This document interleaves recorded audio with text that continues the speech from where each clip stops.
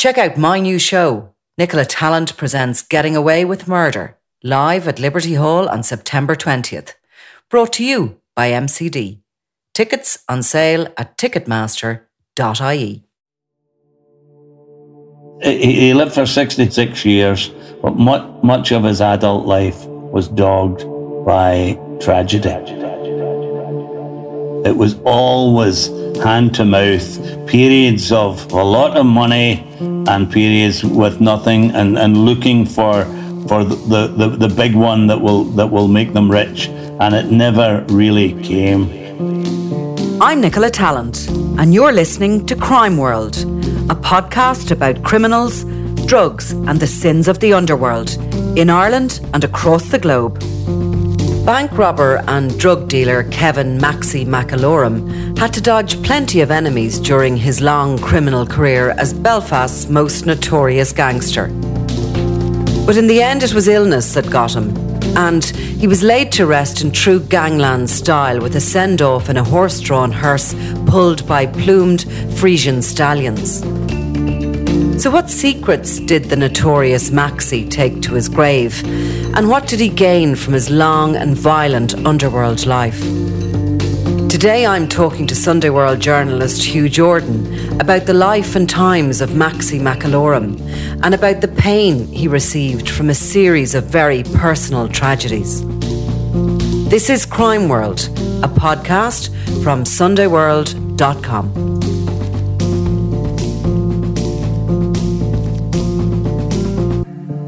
I wanted to say, just first of all, he looks like a Mexican with the moustache. Maybe they're old pictures. Maybe everybody looked a little bit Mexican back in the 70s and 80s, but he really does, with the long hair dripping in gold around his neck, around his arms, all over his fingers, and then, the kind of mullety hairdo.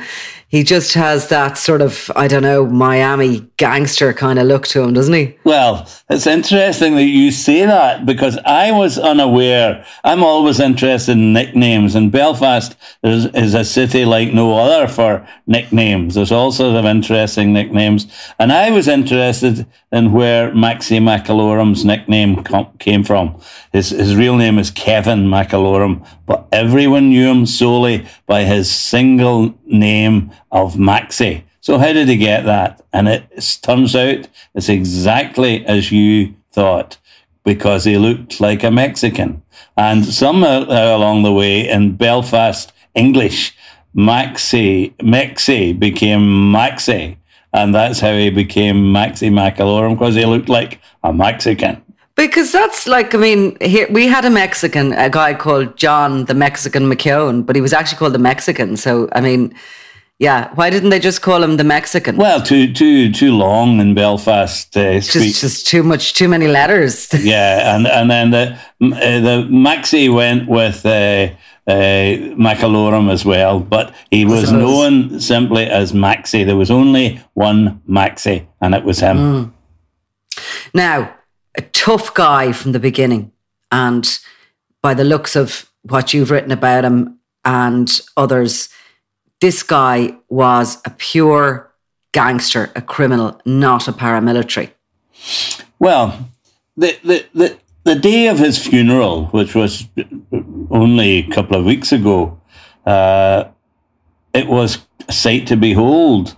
It looked on face value like a gangster's funeral. The black plumed horses and the men with the top hats on and the black carriage with a coffin in it.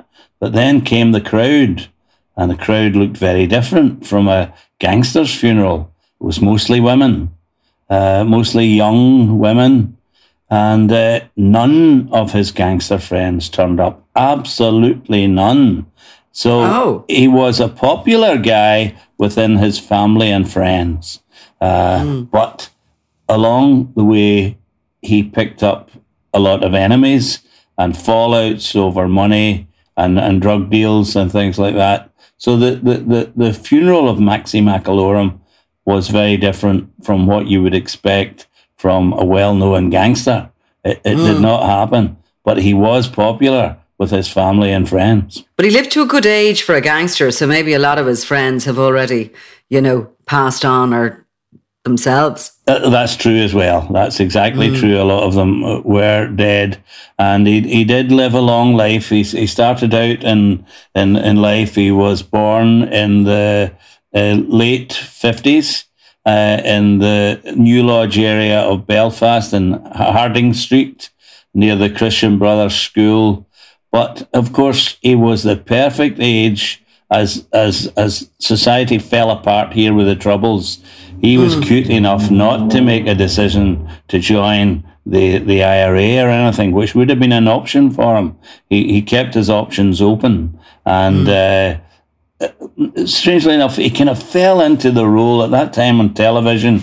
There were English gangster TV series, the Sweeney, etc., where there was sawn-off shotguns were used by gangsters for bank robberies. And of course, it took the banks several years to catch up on security here. And he and his friends, which were cross-community, he wasn't the slightest bit interested in the religious divide, but they took full advantage of the opportunity to engage in armed robbery. And that was his main focus and what he was known for. And going back to, I think it was possibly the 70s, he wasn't at banks. He was pretty, lowbrow at that stage, going in, robbing elderly women. In one case, he held a chisel to the face of a pensioner for the sake of £30. So he did start kind of very low level. Yes, that was an interesting case. I think he was only 21 when he did that, and it showed the kind of cruel side of him as well. It was three unmarried women living together, sisters. And he had robbed them 3 times before he was caught.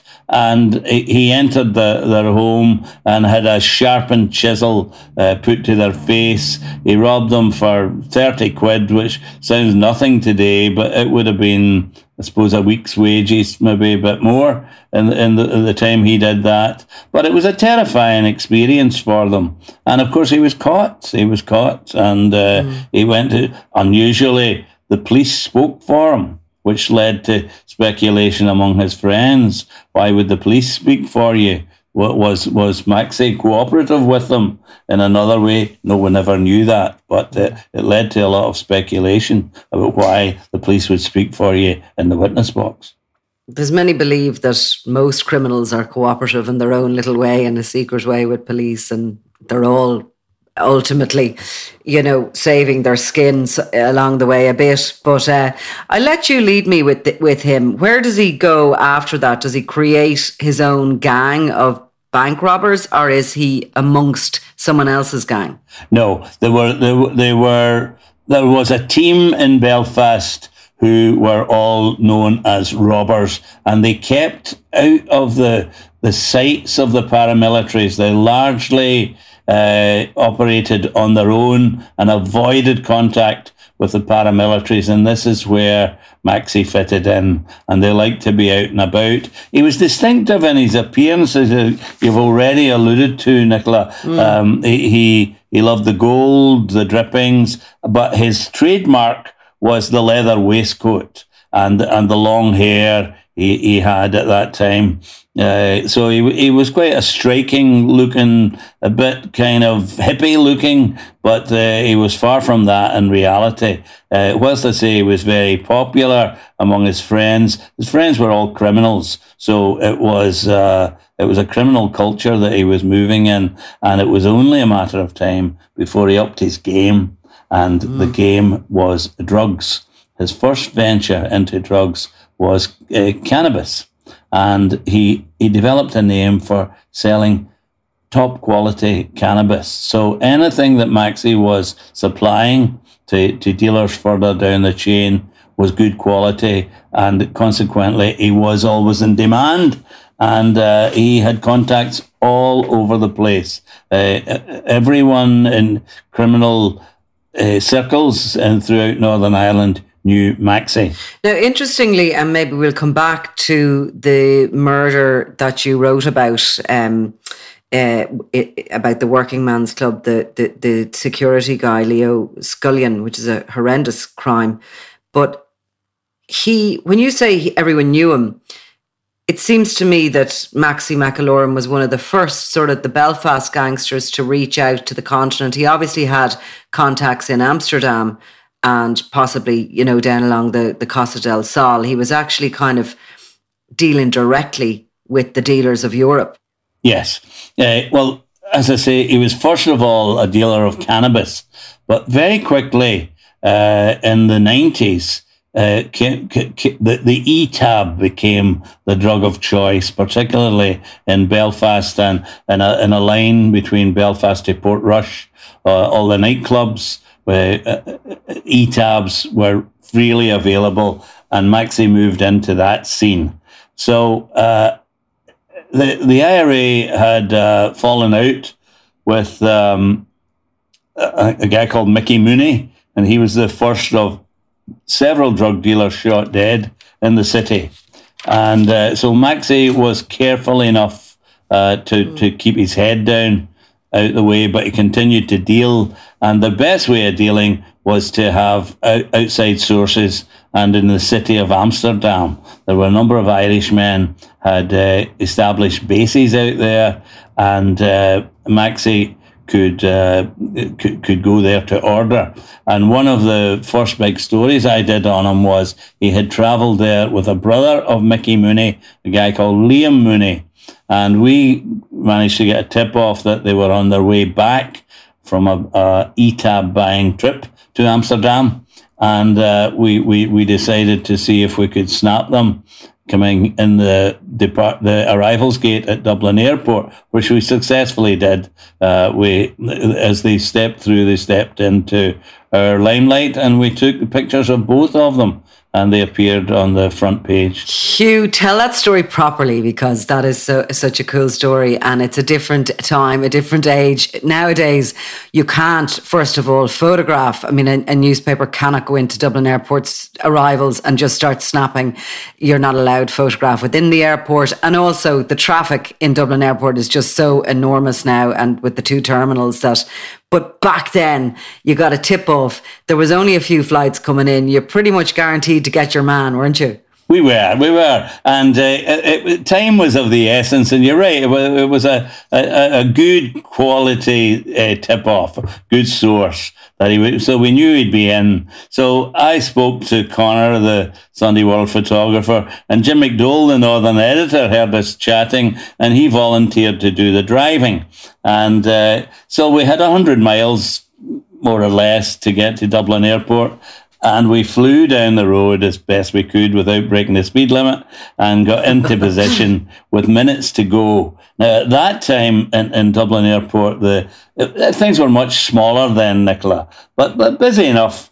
And so the passengers came through the gate and were faced with a sort of V-shaped choice of which direction to go in, and they both ended up in the same concourse. It was metal fencing, and so we knew if we were in position, we would get them no matter which way they went. So the flight from Amsterdam came in, and everyone's waiting. It's quite busy, really. And a man next to us noticed that we were in position and brought out a professional-looking camera. And it was a man older than me, and he said to me, "Are you looking for someone interesting?" And I said, "Yes, we're about to take a picture of two baddies." And he said, "Oh, do you want me to move?" And I said, No, you're okay. And Connor said, "You could assist us if you want to move in a little bit closer." The man was delighted to assist in highlighting baddies. And he moved in. I was reading a copy of the Irish Times, and did you have little holes cut for your eyes? Yeah, no, I occasionally dropped it just to keep an eye on the gate. And we had given Jim McDowell a job of standing to the left with a very small camera. And Jim, as you know, was a big man, And I glanced round. The camera looked so small up at his head. He was determined to take a picture.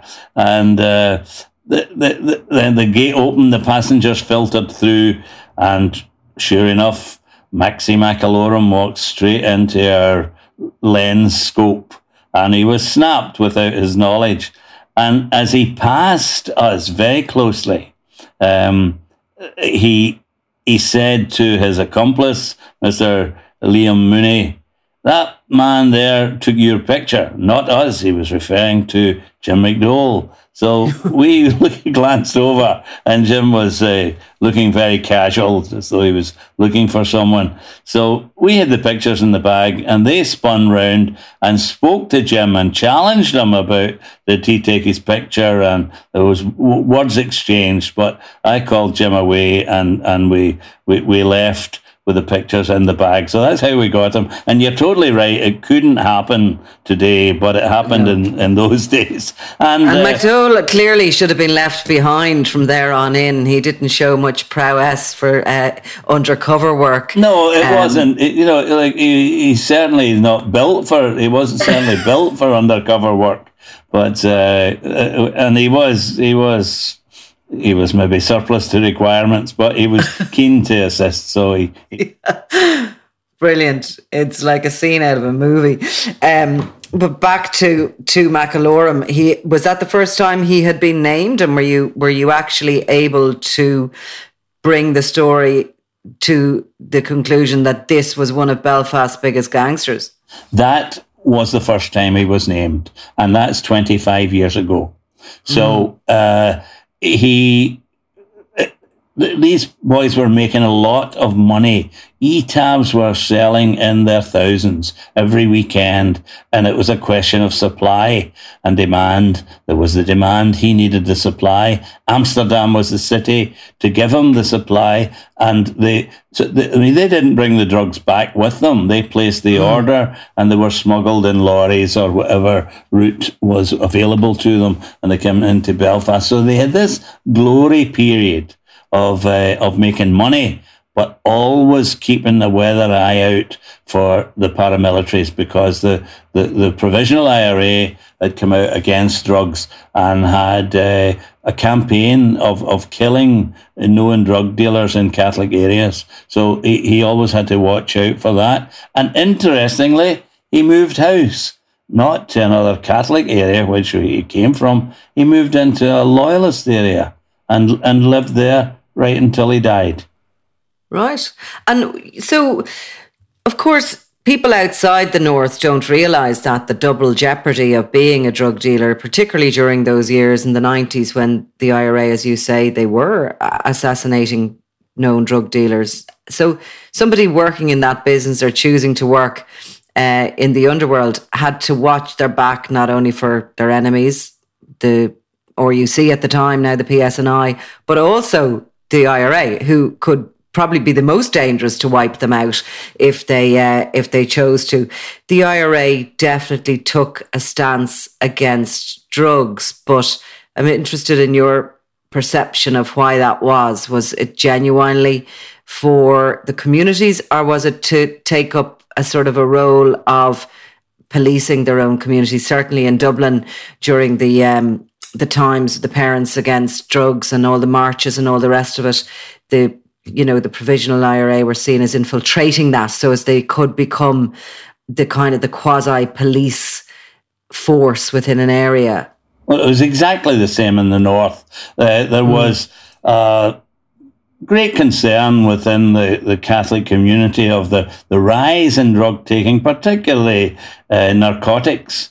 And the people were worried sick about what was happening to their children, and they turned to the IRA in a vacuum in policing, turned to the IRA for help. But the first major murder by the IRA was Liam Mooney's brother Mickey. And that was a simple thing where a senior figure of the IRA had a son who was involved with them.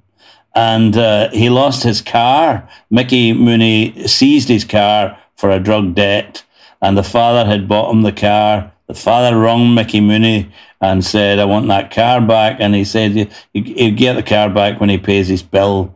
And so the IRA set out to murder him. So it was a payback for a senior IRA man. But then it continued on because they felt they had this go-ahead for killing drug dealers because people didn't care so much. There was a breakdown in law and order where people saw the drug dealers as exploiters and would have turned a blind eye to murder. So that is what happened, and there were up to a dozen of them were killed over a period of about 18 months. And while I suppose the 90s was all about that ecstasy time, you were also late to the table with the heroin epidemic, which had obviously took hold here in the late 70s and early 80s. It was nearly the 90s by the time we spoke about that before it sort of took on in the north. But with the IRA, do you think that the ultimate motivation was because there was a challenge to their power from these drug dealers, or did they really care enough about the communities to try and stamp out drugs? Because they believed, of course, they could stamp out drugs. If you look back on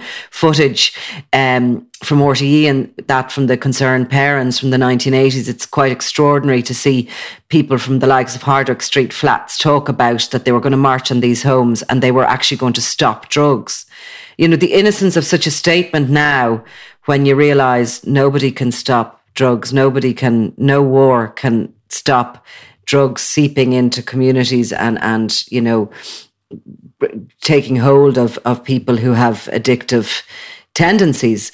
But they believed they could actually just put a wall up and stop drugs taking hold. But was it the care they had or the compassion they had for the communities, or was it the challenge to their own power? I think it was all of those things, Nicola, all of those things. But what I found interesting as the years have gone on, and we're really 25, 30 years now down the line. You're right, the heroin hadn't started here whilst it was there in Dublin. We see the scourge of it today. But what I find interesting is that some of those who were involved in carrying out the IRA murder of drug dealers produced sons who became drug dealers themselves. So that showed that the lure of being a drug dealer and the money that came with it was far more like a magnet to certain young people than any ideology of the mystical republic that they were supposedly fighting for. I think the old school provos probably really saw the bad that drugs could bring and had a genuine belief that they could, you know, try at least to stop them. But, you know, as time went on, all these breakaway paramilitary groups, they are essentially just drug gangs, you know, under the cover of certain titles, a lot of them. You know, so things have changed so much in every way. But back to Maxi, was he an intelligent gangster or was he wily? He moved to a loyalist area, presumably to keep himself out of the eye of the Provisional IRA, who were perfectly capable of taking him out if they believed he had got too big in his boots as a drug dealer. He wasn't clever in how you would describe him. Because he always got caught and he always went to jail. I mean, even as well into his middle age, he does an armed robbery, gets caught and got 9 years. And his son was actually shot dead whilst he was in jail. So he wasn't a clever gangster.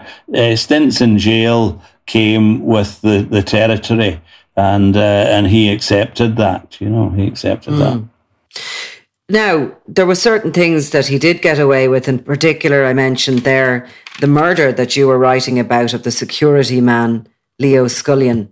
Yeah, well, I was very interested in the Leo Scullion murder because it was one of these murders that went under the radar and was largely forgotten about. But Leo Scullion's death was never recorded on the official list of Trouble's killings because the RUC investigators knew that it wasn't what it seemed. First of all, now what happened is Ligoniel is a former linen village to the north of Belfast. It's now been swallowed up in Greater Belfast. It's up on the hill. It has extensive views over the city, and in its day would have produced linen. But today it has lovely housing estates, new build houses, and it's a very sought after place to live. But in the mid-80s, it was a very quiet place. You were on the hill. It would be a place where bodies were dumped. The famous murder of the 3 Scottish soldiers happened very near there. And it was a place that was silent at night time. There were no pubs in it. But there was one place, the Ligoniel Working Men's Club, and it provided availability of having a drink. Consequently, it was very busy, and it was just outside the city, so people would even travel there and park cars and drive to back into Belfast later on. So it did a lot of business, this club. And a man worked there, Mr. Leo Scullion. It was right opposite the Catholic Church. And Leo Scullion was 55 years of age and a father of 2. He had married a Protestant woman, and they had a nice life up there on the hill above Belfast. Maxie and his friends saw an opportunity whilst they were having a drink in the place, that it was possible to steal their hard-earned money and disappear into the darkness of the night without a great deal of difficulty.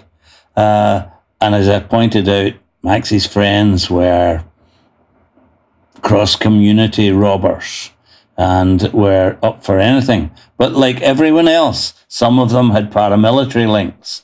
And Maxie had a friendship and connection with a UVF man. So they had access to borrow weapons that don't trace direct backly to Catholic gangsters. So the UVF man offers the weapons to carry out this robbery. He may even have taken part in it himself. And the place is robbed, and they got away with a substantial sum of money. But very quickly, the robbers became afraid, and it was rumoured that Mr. Scullion, Leo Scullion, had identified some of them on their way out, and he had made a statement to the police to that effect. So he was the problem for them. And 2 weeks later, on the 14th of January 1986, they decide to come back to sort out Leo Scullion. They wait till closing time. He remains in the building, being an overnight watchman, and they manage to get in through a ventilation shaft in the roof of the building, which was being repaired, which would have suggested some kind of inside knowledge. And they get into the property, get a hold of Mr. Scullion, tie him to a chair. A pillow that was brought in is placed around his head, and he was shot twice in the head, killing him. He was left on the property, and he was found the next morning around 9 o'clock. But by that time, the killers have gone. So the police investigation revealed that there hadn't been a robbery the second time. There was stock available. Nothing had been touched. A till had a few pence change from the float still in it. It hadn't been touched. But what had been touched was the visitor's book for the previous weeks, including the week that Maxie and his friends had visited. The pages were ripped out. It's really, when you look back, it's something like a child's version of crime, but that's what they thought, and that's what they did. So they killed a man and stole the pages to protect themselves. They took the man's life. From whatever they had robbed, I mean, how much could that have been? And that man's life, that's all it was worth, because they didn't want to go to prison. I was actually curious when I saw those dates. So it was before Christmas, the robbery happened. Obviously, they needed a few bob for their festive season themselves. And then the rumours started circulating that maybe this night watchman knew who they were, so they went back just into the new year to get rid of him. Like really cruel and a murder, not something that happened in the course of a robbery, a planned. It was a pre-planned murder to stop the evidence that would have fingered them. Yeah. And we can only imagine Leo Scullion, I'm sure, if he heard them in the shafts or in the building, he probably thought, another robbery, and going through his mind, no doubt, his wife, his children, and how to try and act and react and then when he saw the pillow coming, there could have been no doubt in his mind. Yes, he knew at that point that his fate was sealed, and it was a savage way for anyone to lose their life, and the fear. God only knows the fear that he went through right up until the final moments. 10 years later, Maxie McAlorum, witnessed some horror in his own life himself. And, perhaps that murder he carried out came back to haunt him after that. His son, Kevin, appears to have been certainly suspected or accused of being one of a hit team that killed the former INLA chief Gino Gallagher. And as a result, his son, Kevin Jr., became a target for the INLA. So what happened in 96 in McAlorum's home? In the run-up to 1996, there had been an incident 2 years before, in 1994, when Kevin McAlorum Jr. Was involved in a major shooting incident on the Shankill Road. And he was only a teenager. He was a 16-year-old teenager.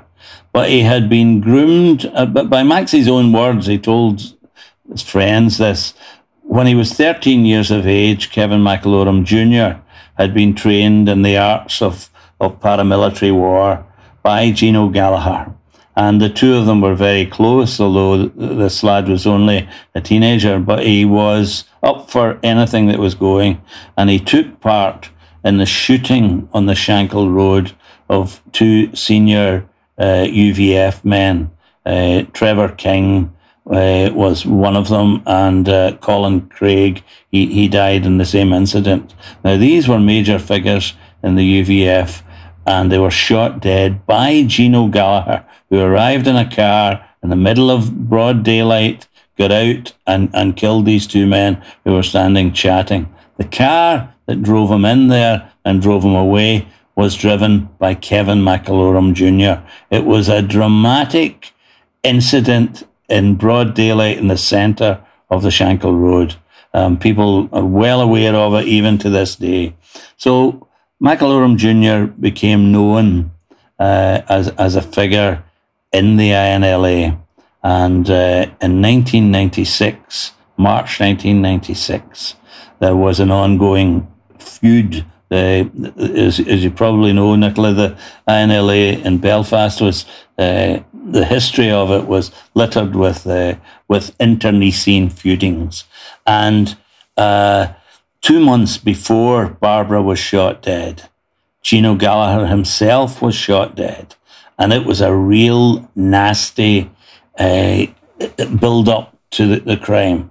And he was in the employment exchange on the Falls Road and stood in the queue waiting to sign on, as they say it, when a man who was wearing a wig stepped up behind him and shot him in the head. This man was Kevin McAlorum Jr. And he had been set up to take out his former friend by another senior INLA man who had told him that Gino had plans to kill his father. It wasn't true, but Kevin McAlorum Jr. was unaware of this, and he killed his former hero, Gino Gallagher, in the brew, and escaped. So the McAlorum family and another young man was in the house at the time. Kevin McAlorum Jr. wasn't in the house, but Barbara, who was just a primary school girl, she was sitting on the floor chatting to her dad Maxie and playing with a jigsaw that he had bought her. And suddenly there's automatic gunfire riddles the front door and the windows. And they were aiming at this boy who was in the house and didn't get him. He escaped unhurt. But Barbara was shot dead. She fell forward. Her face went into the jigsaw. And Maxie described it himself. He said, we knew she was dead. Her mother was a deaf mute, funnily enough, and young Barbara was the sort of voice and ears for her mother. And she was suddenly gone in front of them. The mother desperately trying to get her up, but Maxie knew she was dead. So it was a shocking, shocking crime that came right into their living room. And there were further consequences from that in the years that followed. So he is then suspected of that by associates of Gino Gallagher who are going to war, because no murders, of course, can go unavenged in these times of war, be it to do with politics or to do with drugs. But the day that Barbara was shot dead, they came looking for Kevin. He wasn't there, and she was collateral damage. That is how it happened. Now, the child was buried in her communion dress. She was, yeah. I mean, that must have... I know things were bad and the troubles and so many people were murdered, but that must have been a standout moment, was it? It was. I mean, it was stunning in the horror of it. It was... the actual killing itself, and then the aftermath of the funeral. This little girl who was so much needed by her mother to exist. The mother couldn't speak and couldn't hear, and this girl did everything for her. So it was the saddest of sad stories. Was the death of Barbara McAlorum. And did Maxie McAlorum, because obviously, you must as a parent be, beyond devastated by that. I can't even imagine that. But does he look for justice? Is he somebody who's shouting from the rooftops that he wants the daughter's killers caught? Or does he realise that, this is a really bad situation involving paramilitaries, and obviously his son remains a target because they missed him that day? So how does he react to it? Well, within the past year, I had a meeting with Maxie McAlorum, who actually went to see his sister about something else, and he was sleeping in the next room, and I asked her to get him up, and he came in and spoke to us. And so we had a chat with him, but it's interesting to talk to Maxie because he just kind of accepted all these things. There was much more tragedy to come even after Barbara in his life. And he just kind of accepted it all as the to's and fro's of living a life on the edge. He accepted it all. But what happened was, so Gino was shot dead, and then it appears that Kevin McAlorum Jr. got away with the murder. He was never convicted of it, and the police appeared to have no proper evidence. And these feuds carried on occasionally. But then one day, in June, the 3rd of June 2004, Kevin McAlorum Jr. was dropping his children off at school in Lisburn when a gunman got out a car and shot him dead as the kids were going into school. So it came back to bite him 8 years later. So many years later. And that's Maxie's second child that has been murdered. That's the second one, yes. And so, that's the remarkable thing about him was he appeared to accept all these things as going with the territory, but he was a very popular man with his family. The children all adored him. And then, of course, as things went on, Maxie was doing a 9-year jail sentence when Kevin Jr. was killed. He applied to get out of jail for the funeral, but the authorities turned him down. So he had a tragic life. Margaret, who had been married before, she married him. She died in tragic circumstances as well. She died in a choking incident. Lost her life, and So his whole life was dogged by tragedy. It delve into crime, but it comes at a price.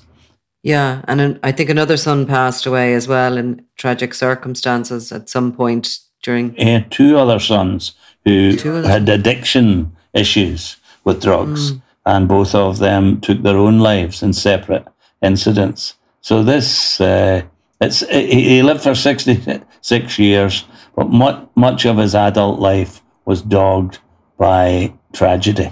And like his chosen career, and we described him in the beginning as this sort of, suave-looking Mexican who, dripping in gold and all the rest of it.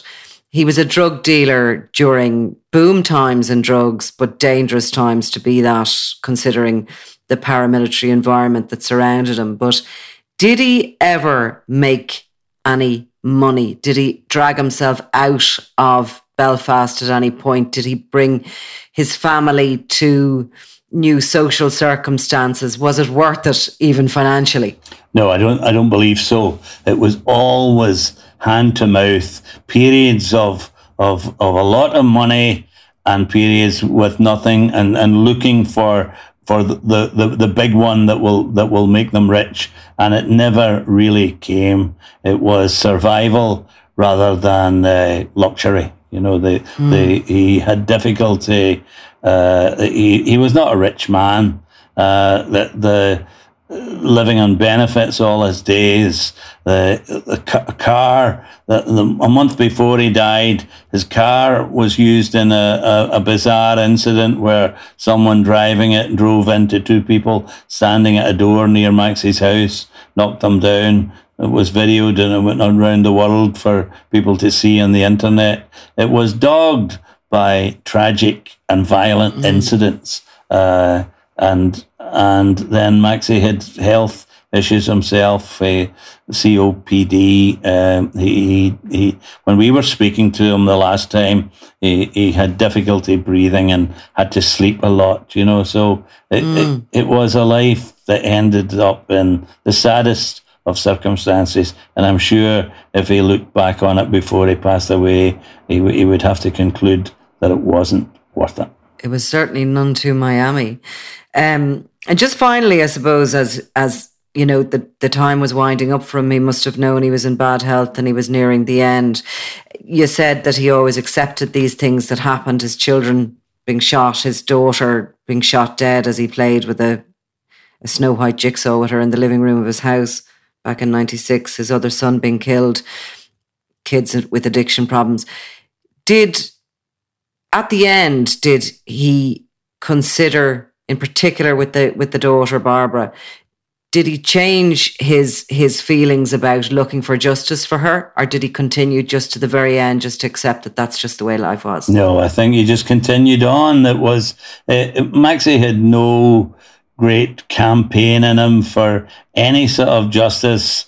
He must have known when the two boys took their own lives that he had contributed to it in some way, but accepted that was the price that he paid for the life that he chose. It was a tragic life. It was an awful life, really, to live. And the price, surely, was much higher than any human being should have paid. Hugh Jordan, thank you very much. Thank you.